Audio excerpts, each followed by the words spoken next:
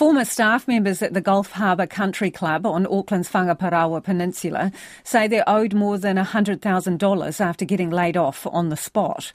The club abruptly closed in July, leaving workers out of pocket. But the director and owner have gone to ground, giving no indication when or if they will pay up. Reporter Tom Taylor and camera operator Nick Monro have the story. Ryan Taylor spent 15 years of his life meticulously tending to the golf course at the Gulf Harbour Country Club, keeping it in the pristine condition that put it on the world stage. But 3 months ago, the superintendent suddenly found himself without a job and struggling to pay his mortgage. Oh, it's been a shit show. No due process, no nothing. It's just been, certainly illegal the way it's gone down.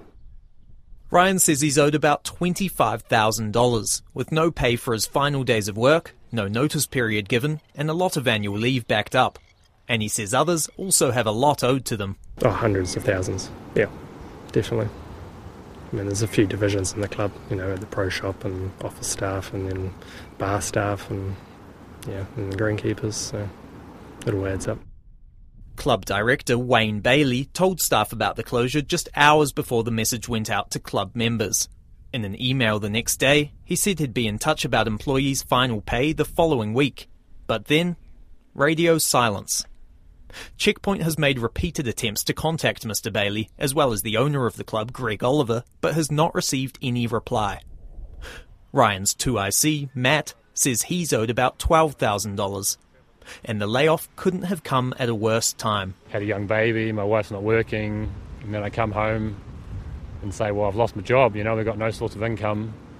The last thing she wants to hear is, I've got no income, no sign of getting paid out. So it was a mad kind of rush to try and lock down a job and get some money coming in just to keep food on the table pretty much.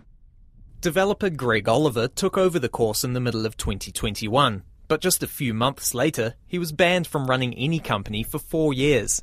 However, staff members say Mr. Oliver was still behind the scenes.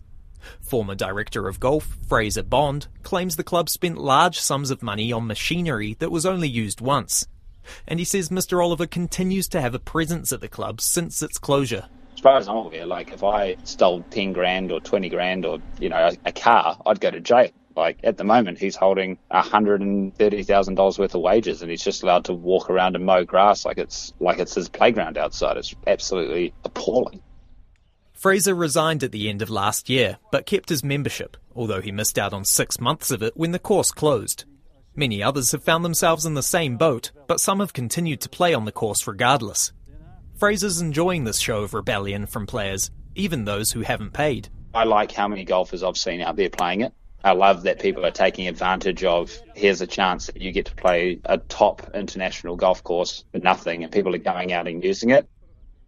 The club continued collecting money from its corporate members right until the end. Kevin Park says he forked out about $16,000 for the year. I emailed them, can you return my money back? But they didn't respond.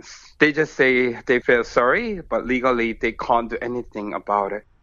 For staff members like Matt, getting what's owed may be the only thing that brings them closure. It's just dragged on now and it's going to keep dragging on until we get the money pretty much. Just want to be able to get the money and fully move on.